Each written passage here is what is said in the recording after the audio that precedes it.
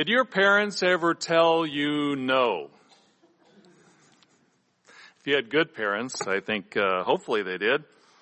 I think if I took a poll, probably everyone at some point in time was told no by their parents. It's not pleasant. We like the word yes a lot more when we're young. I can remember what it was like to be 6 or 7. Can I have a new baseball glove? Yes. Can I have another cookie? Yes. Can I go out to play? Yes. Those were the good times, you know. The times when the word was no, the response was no, those are harder. Those are more intense sometimes emotionally, you know. And yet, there's value in learning to accept no even as a child. Back in July of 2021, we ran an article in the Tomorrow's World magazine entitled "The Value of No," and it explains that topic. And in the article, remember, I wrote it actually, but I discussed one, you know, there's no way to get around that, you know, I discussed in the article, I talked about one of our dear friends in the Philippines, and her name was Juliet Gonzalez, the mother of Mr. Joseph Gonzalez, who's the area pastor of the Philippines today. And she's now deceased, but Mrs. Gonzalez was a teacher, first grade, many, many years. And after teaching for decades and watching those children grow and seeing them develop and seeing what happened to them even as the years went by, she told us one time she could predict who would be successful and who would not by their behavior. Not how smart they were, not how many friends they had, not how popular they were or good looking, but one thing. Did they understand the word no? And could they respond to the word no? That was first grade. I've never forgotten that. Very wise lady. You know, God works with us as children, and sometimes when we ask for things, He doesn't give us a yes. Sometimes He gives us a no, or maybe a maybe, or sometimes a we'll see. Remember that as a kid? That's the one I hated. You're at the amusement park and you know see a ice cream stand. Can I have an ice cream? We'll see. Well, what does that mean? What are the parameters? What are the conditions? How will I know if we're getting to that point? We'll see, right? So sometimes we even get that from God, don't we? A we'll see. Not everything we ask for is a yes. And if we're honest with ourselves, we sometimes forget how many yeses there are. We might take them for granted. We might forget how many prayers that we asked God were answered in the affirmative, because the no's, or let's say the not yets, stick out in our minds. They create a sharper emotional and intense reaction, don't they?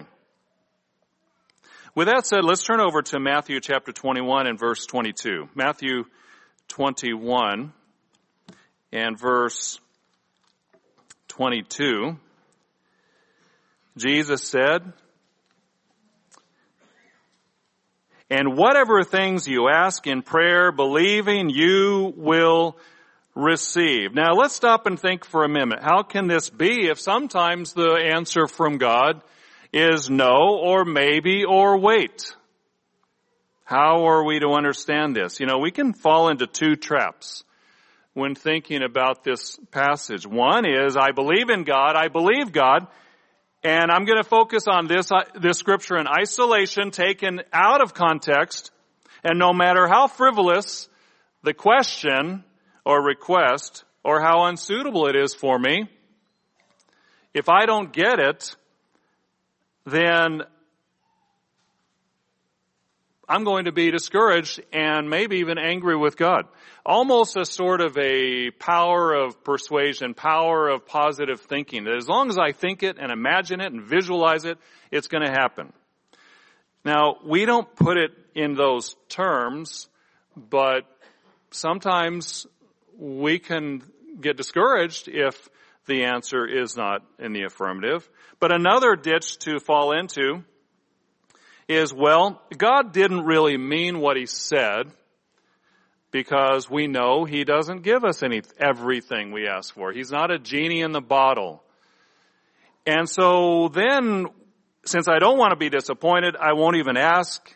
We can get jaded and disillusioned and not really understand the power of the God who we serve has. So what did he mean? And in particular, how can we have the right perspective when God says, not yet? If you want a title, that's my title. When God says, not yet. Since so many questions are answered by getting the right context, let's start right here in this verse and try to discern what he's talking about in Matthew 21 and verse 18, backing up. It says, now in the morning as he returned to the city, he was hungry. Seeing a fig tree by the road, he came to it and found nothing on it but leaves, and said to it, let no fruit grow on you ever again. And immediately the fig tree withered away. And when the disciples saw it, they marveled, saying, how did the fig tree wither away so soon?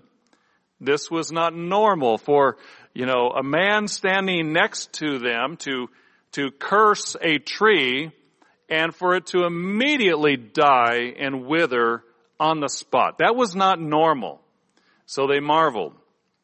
And Jesus answered and said to them, assuredly, I say to you, if you have faith and do not doubt, you will not only do what was done to the fig tree, but also if you say to this mountain, be removed and be cast into the sea, it will be done. And whatever things you ask in prayer, believing, you will receive. Stop and think about it. So the point was more focusing on God's power, on what he could do, not a frivolous question that we might come up with, but not just God's power, also the fact that he was going to give them access to that power at some point. Now, that really sets the stage a little bit more, because oftentimes when we are thinking about things that we are asking for and even that we don't receive yet, that God says, not yet, or wait, or maybe, we need to broaden our perspective. We need to get a bigger picture. And essentially that's what we're going to talk about here as we go through. There are several places in the book of John chapter 14, and those chapters around that area, that as Christ was talking to his disciples before he died, that talk about and use this terminology, if you ask anything in my name, I will do it. I think it's helpful to talk a little bit about them and go through some of them and see what the context is and see how we can frame our point of reference when we're disappointed by things that we ask for and that we haven't yet received. So, what are some strategies for helping us manage when God says not yet? Number one, refocus on God's work. Refocus on God's work. John chapter 14 and verse 13. John chapter 14 and verse 13. Here is the first reference to this phrase. Jesus says, and whatever you ask in my name, that I will do, that the Father may be glorified in the Son. If you ask anything in my name, I will do it. Now again, if you take that statement just in isolation, we can take that all kinds of directions that maybe were not intended. But the point is that he was saying that if we ask in his name, he would do it. Now, there are two things here. Number one, and these are not frivolous things, again, if we ask for something for $1 million or a Maserati or give me a high-paying job with no work involved, okay. It's understood that, those are not going to happen. Or, if we, as James talks about, he says you don't receive because you ask to consume it on your lusts. Well, we do have to think about our motivations. What are we asking when we ask of God? And is it for the right reason? Or is it trivial and for our own desires, which may or may not be appropriate? But when we look at this verse in John chapter 14 and verse 13 and 14, two things stick out. Making the requests in Christ's name. We're asking for his backing.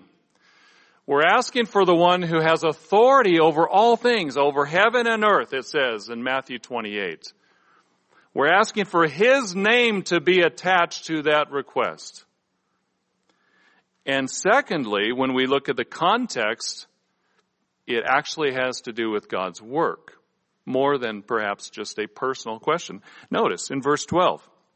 Notice verse 12.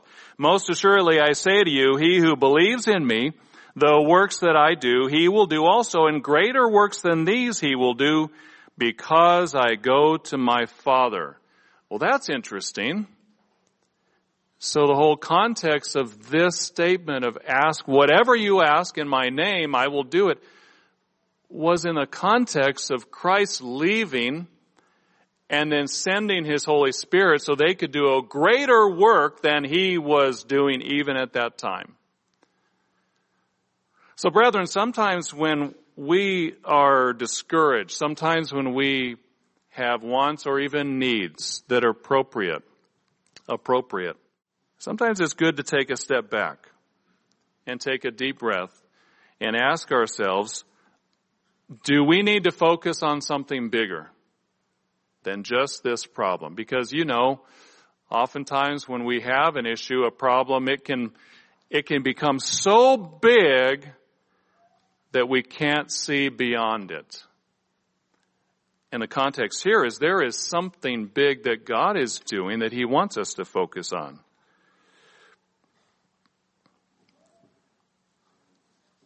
In Haggai, it talks a little bit about something that was going on at that time. Let's turn over there. Haggai chapter 1. We'll come back to John 14 in a moment. But Haggai chapter 1 and verse 6. This is the story of the Jews coming back to Jerusalem and rebuilding Jerusalem, the temple, but they got started and then they got discouraged.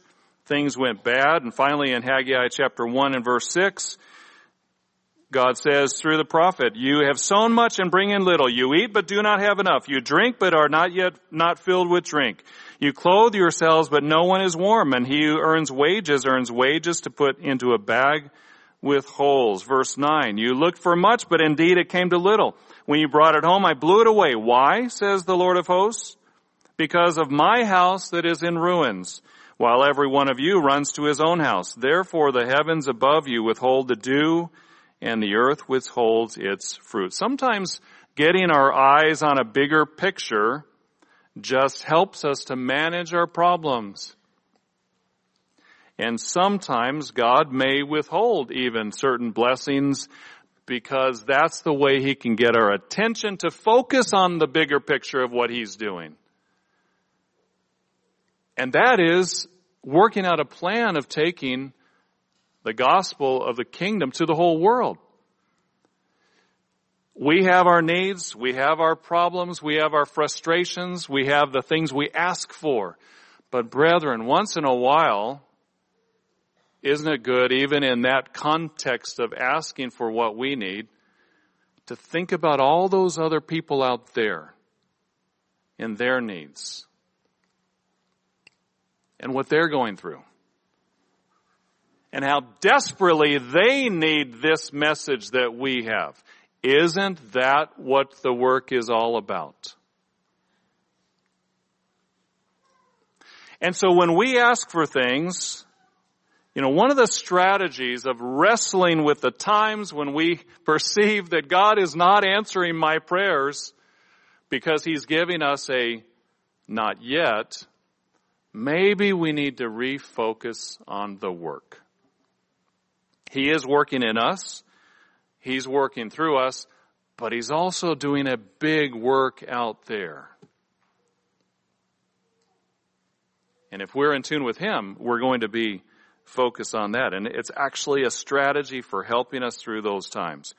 Number two, another strategy for working through times when God says, not yet, about a request that we have. Number two, fill your mind with God's Word.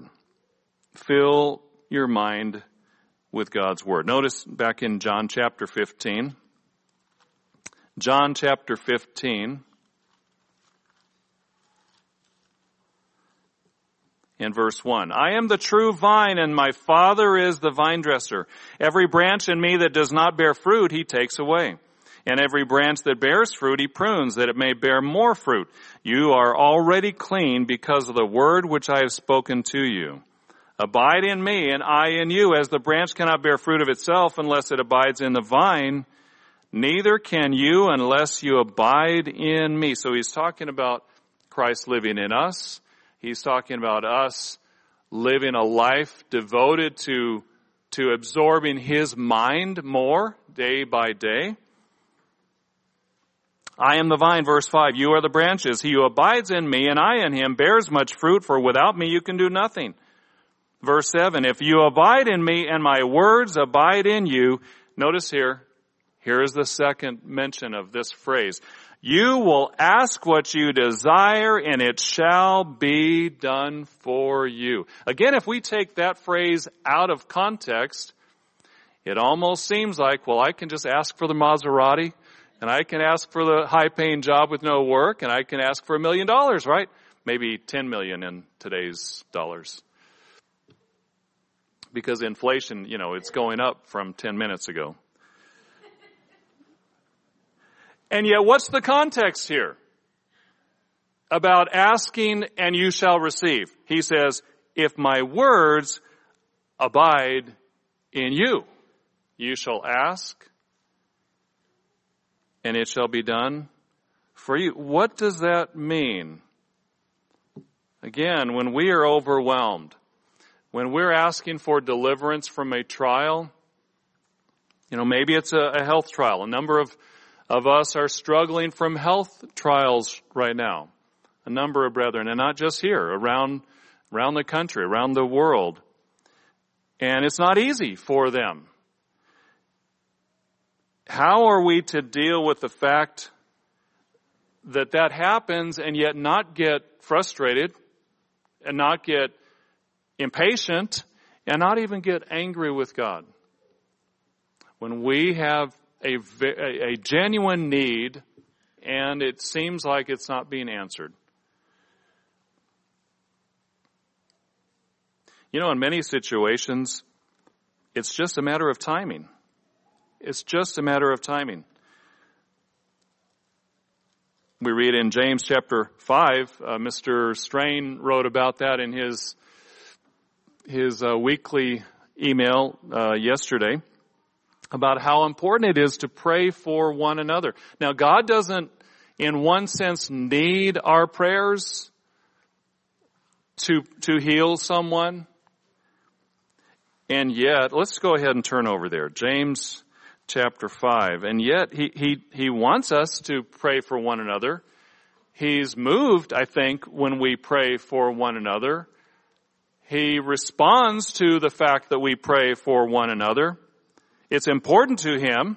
It's important to us. It's helpful to us. It's healthy. It's good. It binds us together as brothers and sisters. James chapter 5 and verse 14.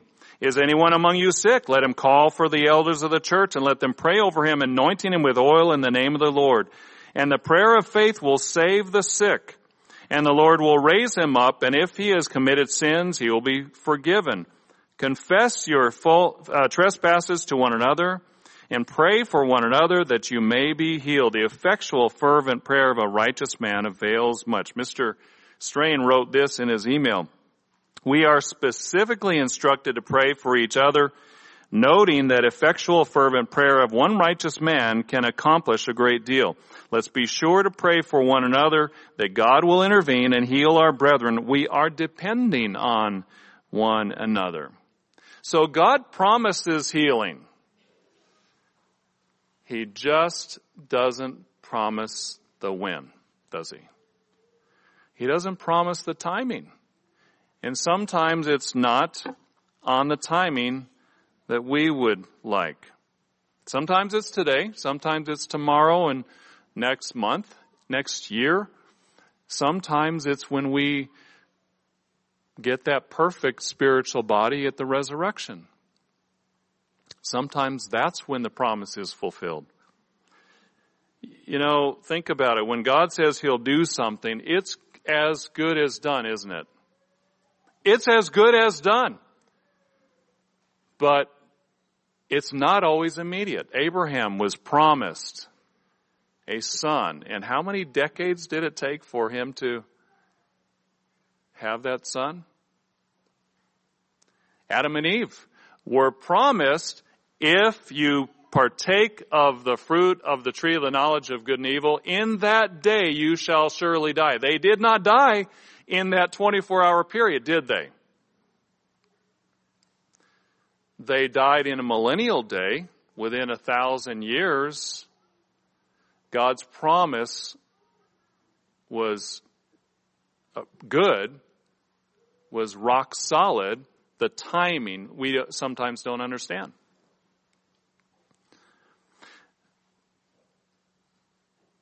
Matthew chapter 26 and verse 36. Notice Matthew chapter 26 and verse 36. So God is working on a different timetable often than we are. And the point is that we need to search the scriptures. When we feel like we're getting a not yet, Christ says, you need to fill your mind with my word so you can understand, so you can have the right perspective, so you can see what I see more and more. Notice this example of Jesus Christ in Matthew chapter 26 and verse 36. Then Jesus came with them to a place called Gethsemane and said to the disciples, sit here while I go and pray over there. And he took with him Peter and the two sons of Zebedee, and he began to be sorrowful and deeply distressed. Then he said to them, my soul is exceedingly sorrowful, even to death. Stay here and watch with me. So, of course, this is in the garden just before he died. This is an incredibly intense time for him. The disciples, he leaves behind in another part of the garden. He goes further, and he begins to be sorrowful and deeply depressed. Verse 39. Then he went a little further and fell on his face and prayed, saying, oh, my Father, if it is possible, let this cup pass from me. Nevertheless, not as I will, but as you will. Then he came to the disciples and found them sleeping and said to Peter, what? Could you not watch with me 1 hour? Now, stop here just for a moment and think about this. The way, when we read it through, it almost seems like this prayer was about 10 seconds. Or we might think a minute or two. But it seems as if it was about an hour. About an hour of Jesus Christ agonizing over his will or the Father's will. Saying, please, if possible, let me not have to go through this. But then, in the same breath, in the same thought, no, I know it's your will. I know it's the plan. I know we've got to do it. But please, if there's any other way. Can you imagine for a whole hour agonizing over this? That's what he was going through. Then he went to the disciples. He said, "What, could you not watch with me 1 hour? Watch and pray lest you enter into temptation. The spirit indeed is willing, but the flesh is weak." And again, a second time he went away and he prayed again and saying, "Oh, my Father, if this cup cannot pass away from me unless I drink it, your will be done." So he went back and he wrestled with God more and more and more and more. In other words, his will was fighting with God's will. He was wrestling his human nature down so that he could replace God's will in his mind and get it firmly entrenched. Which is exactly what we need to do. What he's talking about. When we're struggling, when we feel like God is not intervening, we need to fill our mind with Christ's words the way he was filling his mind with the Father's thoughts and words. Just imagine this discourse between Christ and the Father in these prayers. This is the second time. Then it says, verse 43, "And he came and found them asleep again, for their eyes were heavy. So he left them, went away again, and prayed the third time, saying the same words." 3 times, brethren. This was an incredibly intense and difficult struggle for Christ. And yet, by the time he came out of it, he was ready.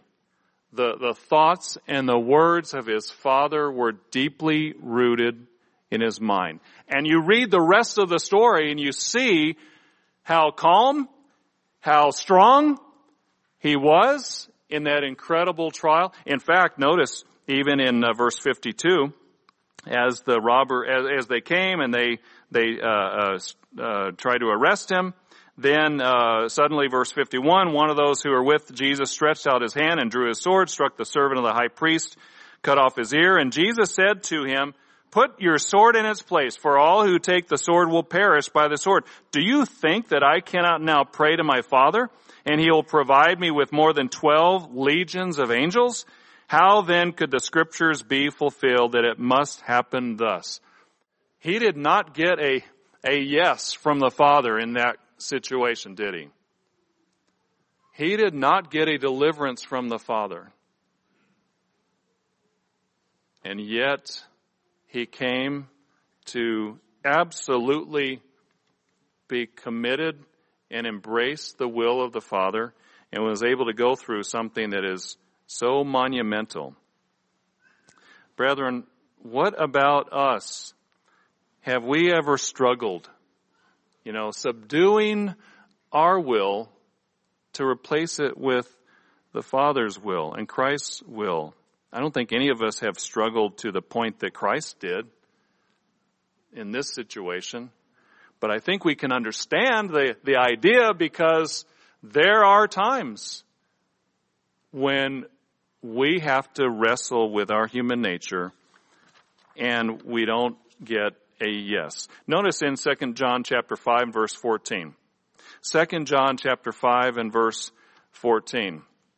The point is, when we're doing that, we need to flood our minds with God's Word, because that helps us to be thinking about what God's will is. It helps us to be filling our minds with His thoughts, not our thoughts, and actually it even helps us to ask the right questions. 2 John chapter 5 and verse 14. 2 John chapter 5 and verse 14. Now this is the confidence that we have in Him, that if we ask anything according to His will, He hears us. You notice that? So here John is explaining, it's not just a frivolous question. It's not just asking for $10 million. It's not just asking for something out of the blue.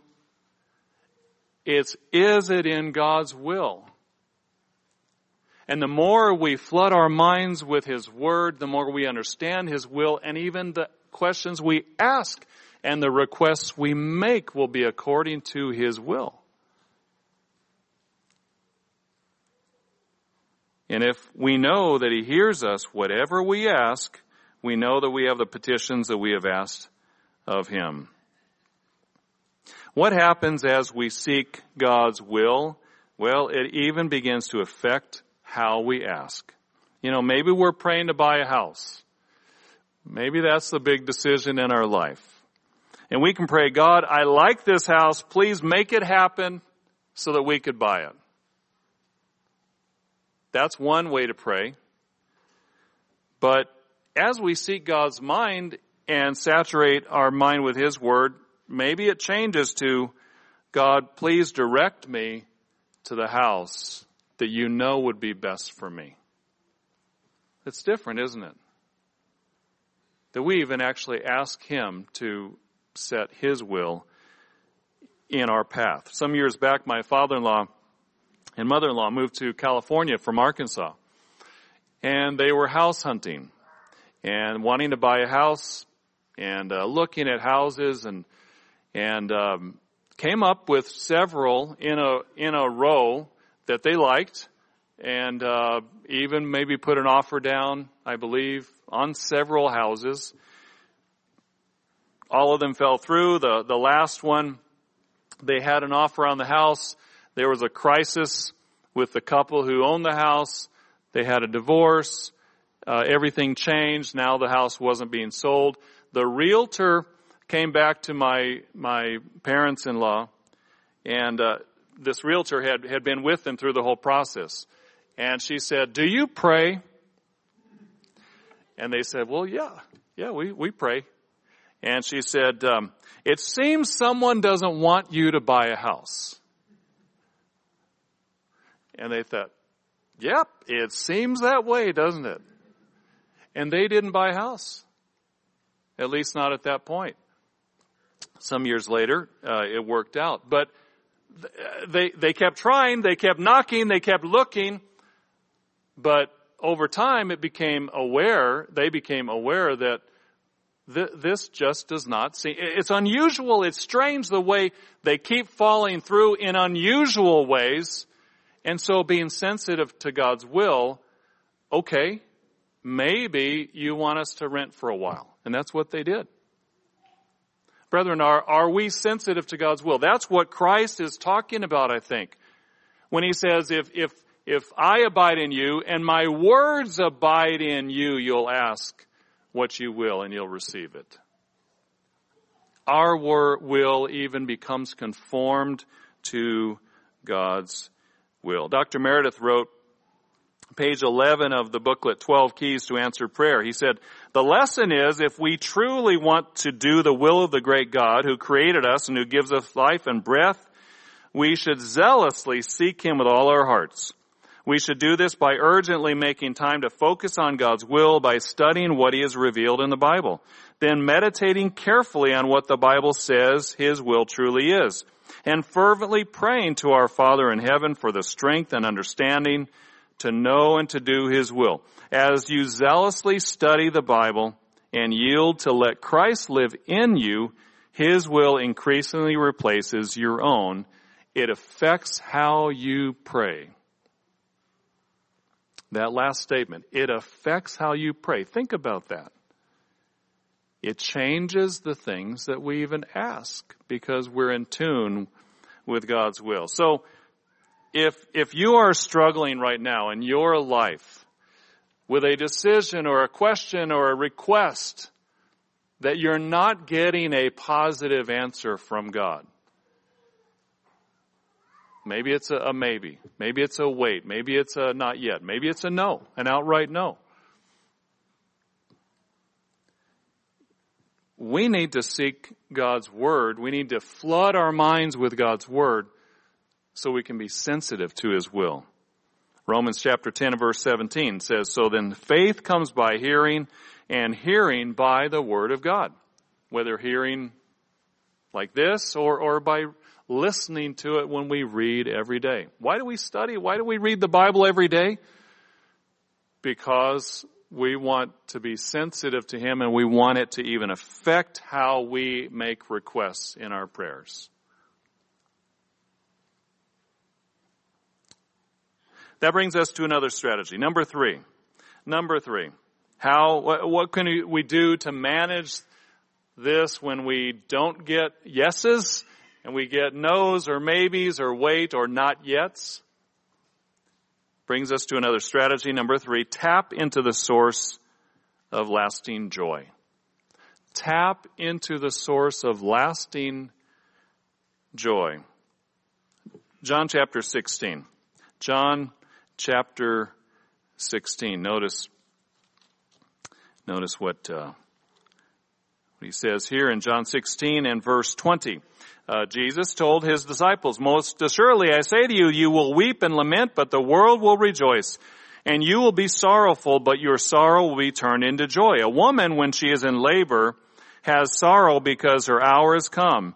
But as soon as she has given birth to the child, she no longer remembers the anguish for joy that a human being has been born into the world. Therefore you now have sorrow, but I will see you again, and your heart will rejoice, and your joy no one will take from you.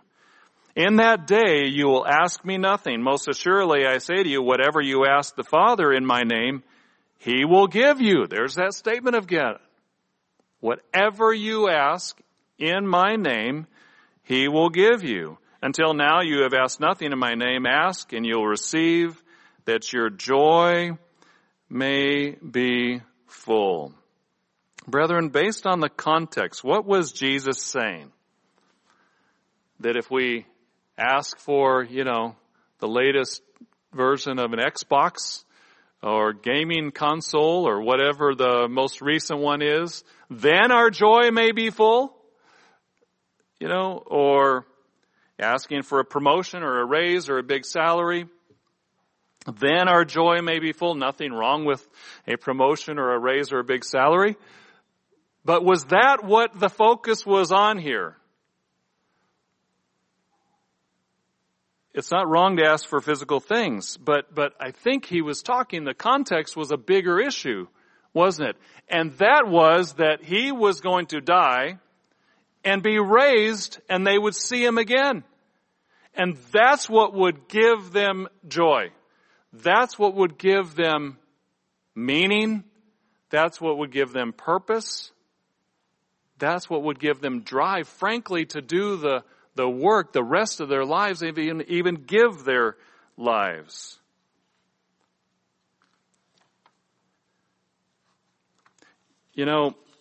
Not long ago I talked to an old acquaintance,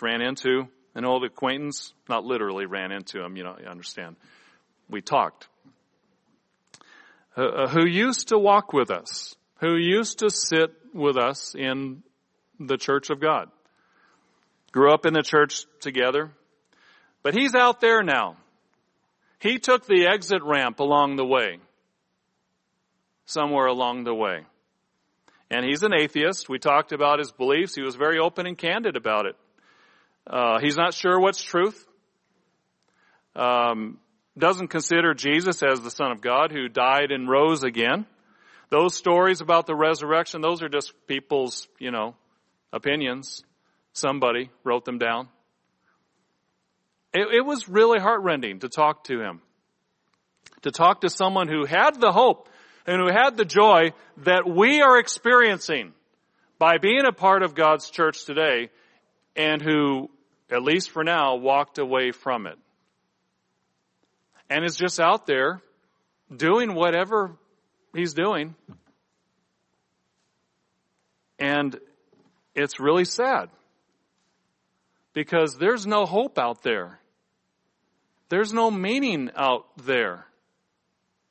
Especially as we see the world getting more violent and hateful all the time. Brethren, we have purpose and meaning and hope and joy because we have a resurrected Savior, don't we? And Mr. Smith talked about that in a sermon not long ago. What if the resurrection is real? That powerful moment that everything hinges on. And every day of our lives, as we capture that vision, we're one step closer to that becoming reality when we step over into that new reality of eternal life, because our Savior did. And that's the context that Jesus was talking to his disciples about, asking for what you will in my name, and the Father will give it, so your joy will be full. Even when there are disappointments in our lives, even when we struggle, we can weather them because we have purpose and we know why we're here. Notice in Psalm 37. Psalm 37 and verse 3. David writes, "Trust in the Lord and do good. Dwell in the land and feed on his faithfulness." What are we eating, brethren? Are we eating only food? Or are we feeding on God's word, getting it in our minds, as we talked about in the last point, and feeding on the reality that every day God's faithfulness gives us meaning and purpose and life and joy, even if we go through uncomfortable things, because we know the point of this life is not just to escape discomfort. A lot of people, frankly, out in the world are confused about that. They think it is. But we know the point of this life is ultimately to enter into that life that is to come. And we prepare. Every day we stay focused. We walk with Him. And we get a little bit closer to that day. Verse 4, "Delight yourself also in the Lord, and He shall give you the desires of your heart." You know, as we align our lives with God, it even changes the desires of our heart, doesn't it? It changes how we think. It changes what we want. It changes what our goals are. And over time, our relationship with God becomes more the goal than just asking for things. Even good things. Even good things. Our relationship with God becomes the priority. Ironically, that frees God up to bless us more in those physical things. Isn't that something? When we really put Him first and delight in Him. When we get our primary joy from Him. Not from the fleeting, dopamine hits of this life. The constant barrage of stimulating activities. That's not real joy. This is joy. Knowing God and walking with Him. Going on, he says, verse 5. "Commit your way to the Lord. Trust also in Him, and He shall bring it to pass. And He shall bring forth your righteousness as the light and your justice as the noonday. Rest in the Lord and wait patiently for Him." We're seeing a theme here. That God's promises are rock solid. When He says He'll do something, He will do it. But sometimes we have to wait for it. And even if the blessings and requests don't come right away, He says they will in time. It's interesting if you think about it, that, think about the kingdom, think about the future. That'll be a time when we'll have perfect health. So all of the ailments that we struggle with will be over. New parts, can you imagine? All new parts that never get old, that never wear out. No surgeries required. It's amazing when you think about the future. No material needs. I mean, think about it. What are some of the things that we struggle with in this life? Not having enough money to pay the bills, or struggling to get out of debt. There's going to be a time when that is not an issue. Because our Father owns everything, and we're going to inherit what He has under Christ. What about, troubled family problems? That sometimes we have issues that may not be resolved in this life. Even though we try, even though we want to, even though we pray about it, even though we do our part, brethren, in the future, think about it. We're going to be with others that maybe right now we can't see eye to eye with, but God willing, they'll be there too, and we'll be there. And everybody in the kingdom is going to be on the same page. What a wonderful thing.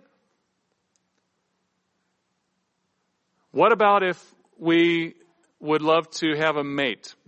What about if we want to get married and it hasn't happened yet and God hasn't provided that yet? The relationships that we are going to have in the kingdom so far surpass the best marriage in this life. No comparison. What about, struggling because maybe we're married but we don't have children, and that's a trial and that's a difficulty and that's hard. As we read, as we understand, when we're saints ruling in the kingdom, those that we work with are going to be like our children. Frankly, the experience of working with people on that level when we're a God being, frankly, will surpass even having our own children in this life, if you think about it. So many things that we might struggle with right now because it's a not yet are going to be fulfilled in the future. Now, maybe not every last thing. I'm sure you could think of some things that God will just say, no, no, we're not going to do that. And that's not going to come in the future either. But most of the things will be fulfilled at that time. Luke chapter 11, notice, Luke chapter 11. So really it's just a matter of timing. And certainly we can keep asking, we can keep seeking God, and should, and He wants us to, as we see here in Luke chapter 11, verse 9. So I say to you, ask and it will be given. Seek and you will find. Knock and it will be opened to you. For everyone who asks receives, and he who seeks finds, and to him who knocks it will be open. The language is all pervasive because God is thinking about the future. He's not always talking about, can I have an ice cream cone right now? He's thinking big. If a son asks for bread from any father among you, will he give him a stone? If he asks for a fish, will he give him a serpent instead of a fish? If he asks for an egg, will he offer him a scorpion? If you then, being evil or carnal or human flesh, know how to give good gifts to your children, how much more will your heavenly Father give the Holy Spirit to those who ask Him? That's what He's driving at. That's what is the real gem, the real jewel in this life, that God is giving us an earnest of eternal life through His Holy Spirit.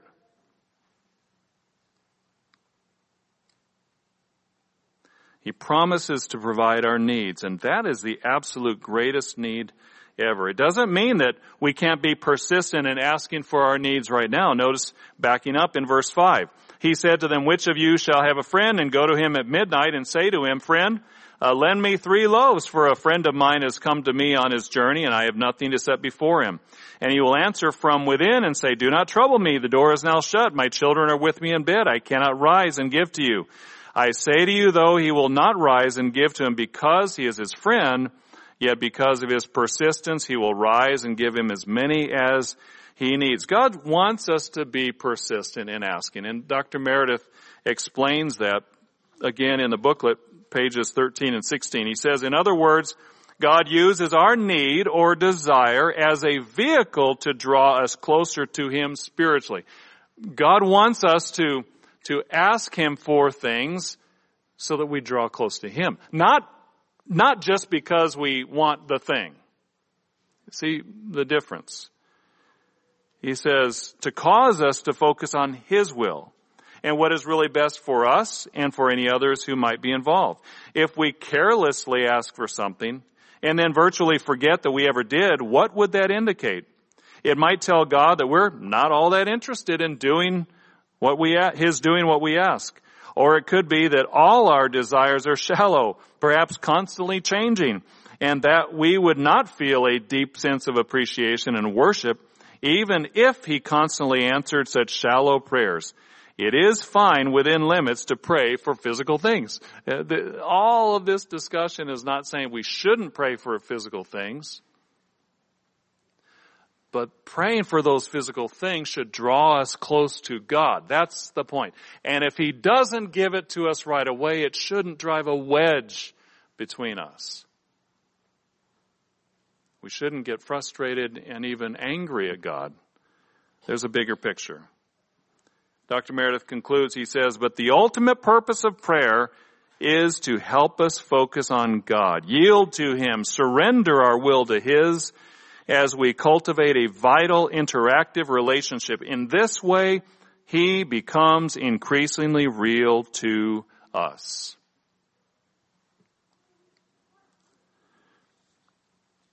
A deep relationship with God.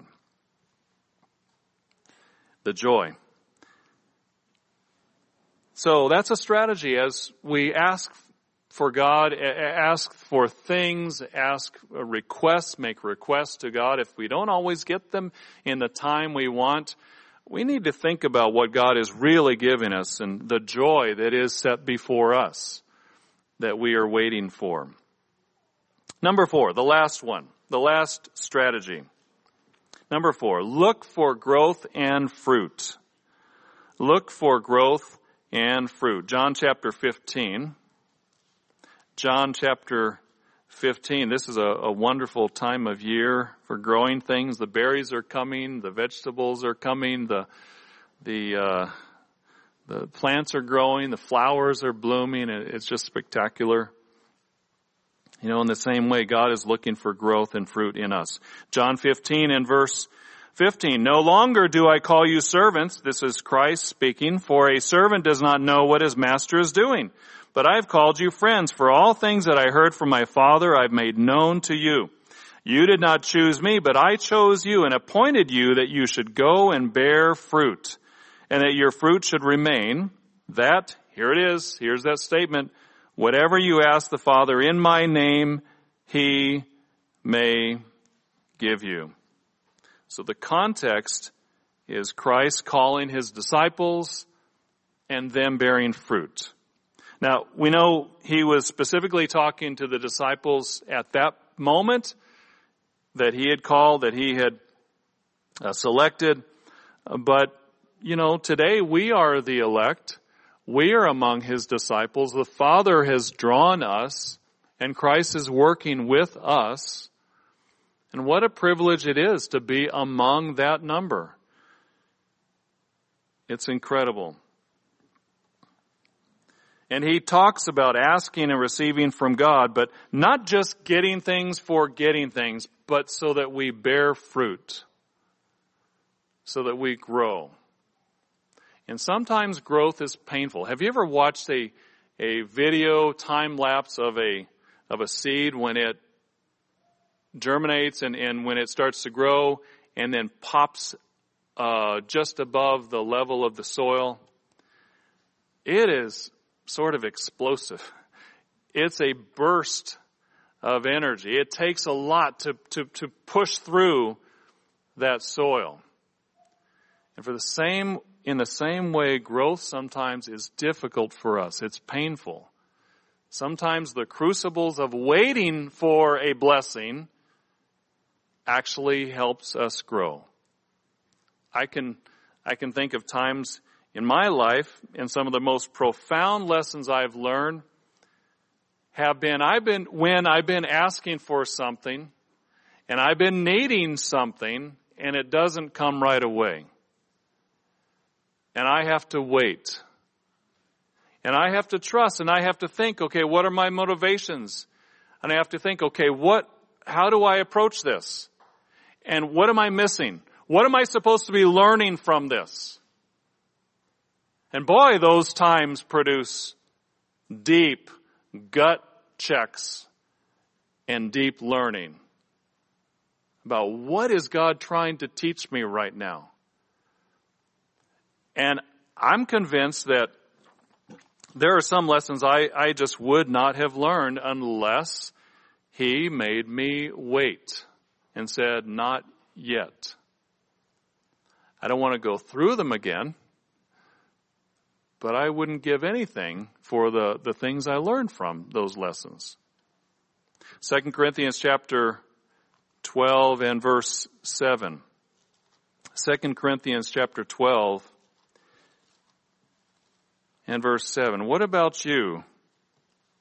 You know, sometimes when we have to wait, or we're told by God, no, or not yet, that's where the growth occurs. 2 Corinthians 12 and verse 7, this is talking about Paul, how he received these visions. And then verse 7, lest I should be exalted above measure by the abundance of the revelations, a thorn in the flesh was given to me, a messenger of Satan to buffet me, lest I be exalted above measure. Concerning this thing, may have been a health issue, may have been an eye problem. That's what we conjecture. Concerning this thing, I pleaded with the Lord 3 times that it might depart from me. And He said to me, my grace is sufficient for you, for my strength is made perfect in weakness. Then Paul says, therefore, most gladly I will rather boast in my infirmities, that the power of Christ may rest upon me. Therefore I take pleasure in infirmities, in reproaches, in needs, in persecutions, in distresses, for Christ's sake. For when I am weak, then I am strong. Would you say that Paul was a weak Christian? I don't think any of us would say that.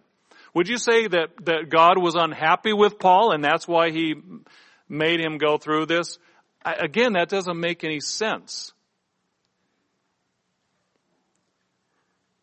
And yet he was able to say, you know, I take pleasure in infirmities. How can a human being say that? Unless they have absorbed God's mind and God's will on the issue. So they see, even in suffering, they see the good that it's doing. We don't always know exactly why God allows us to suffer. There are times when we're not sure, and we may not know in this life. But we can rest assured that there is a reason. We can rest assured there is a reason. And we learn and we look for the lessons in the meantime. Now, I think also this doesn't necessarily mean that we can only ask God 3 times for a health problem to be delivered or any other issue. It's not wrong to continue asking God for deliverance and asking for something we need beyond 3 times. I don't think that verse says we can't. But I think the point is that Paul is saying is that even as we ask, we have a settled mind about it. We're not frustrated about it. We're accepting God's will in it. As we ask, yes, for help and for guidance, and as we conform our thoughts even to Him to know how to ask. 1 John chapter 3 and verse 16. By this we know love, because He laid down His life for us, and we also ought to lay down our lives for the brethren. He begins by talking about, look what Christ did, what He was willing to do. We saw that, even having to wrestle down His human nature to do so, even having to take a no for the time being from the Father, who would not deliver Him from that trial because there was a reason, because there was a plan. He would be given life after 3 days and 3 nights, but at that moment, He suffered because He loved us. He says, verse 18, "My little children, let us not love in word or in tongue, but in deed and in truth. And by this we know that we are of the truth and shall assure our hearts before Him. If our heart condemns us, God is greater than our heart and knows all things." You know, if our motivations are wrong, we need to get them right. If our intentions are wrong, we need to straighten that out. And, you know, sometimes we kind of know. And we may not feel as confident. We may not feel as close to God. We need to straighten that out. If our heart condemns us. But verse 21, if our heart does not condemn us, then we have confidence toward God. Then we have that rock solid confidence that even in trials, even in suffering, even if we don't have everything we ask for immediately when we ask for it, that God is there and is providing and will provide and will teach us along the way. And we trust Him. And whatever we ask, we receive from Him because we keep His commandments and do the things that are pleasing in His sight. Now this has taken on new meaning for me. I think it was Mr. Weston who first brought this out a few years ago. You know, God is not looking for people who just do the bare minimum. And that's the 10 Commandments. That's a good start. That's the baseline, right? The 10 Commandments. We absolutely must obey the 10 Commandments. But God is looking for people who are striving to get to the point where they think like God. They want what God wants. They have the perspective that God has. They have God's will that they've embraced in their life. And then it affects even what they ask in prayer. And that's what he's talking about.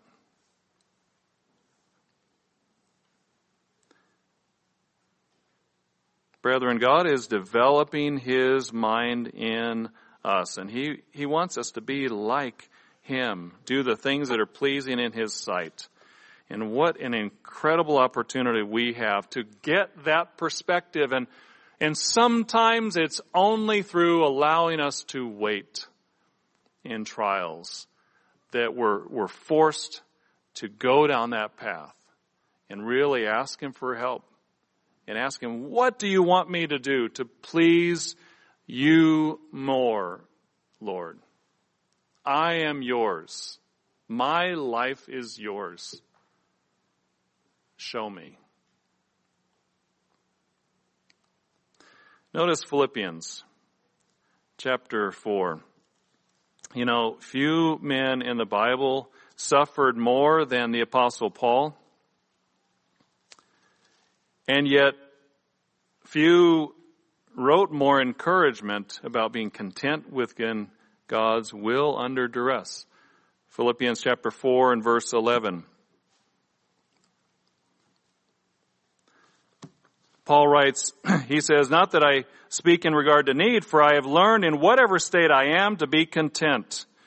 I know how to be abased. I know how to abound. Everywhere in all things I have learned both to be full and to be hungry, both to abound and to suffer need. I can do all things through Christ who strengthens me." Interesting statement. I can do all things through Christ who strengthens me. You know, it's sort of the same language as whatever you ask, you will receive when you ask in my name. Paul was on the wavelength of God. And here he was sitting in a prison with a shackle around his foot, chained to the wall, and he said, I have learned to be content. What a statement.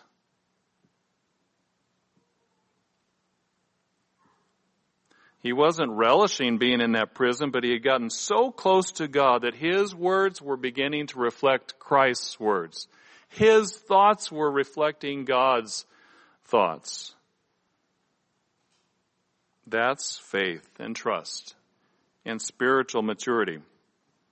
even as he was waiting for his physical needs to be met, sitting in that Roman prison. Notice back in verse 4. Verse 4, rejoice in the Lord always. Again, I will say rejoice. Let your gentleness be known to all men. The Lord is at hand. Be anxious for nothing. Again, he's sitting in prison. Brethren, what would we be thinking if we were sitting in a dark, dingy, cold, bare Roman prison? Incredible thoughts that this man put down on paper. Be anxious for nothing, but in everything by prayer and supplication with thanksgiving, let your requests be made known to God. And the peace of God, which surpasses all understanding, will guard your hearts and minds through Christ Jesus. You know, there will come a day when the promises of God that we have been given will be totally fulfilled. In total, in fullness. And we will look back. Maybe we'll look back to this time. What time will we look back in our lives? And we may think, wow, my perspective was so limited back then.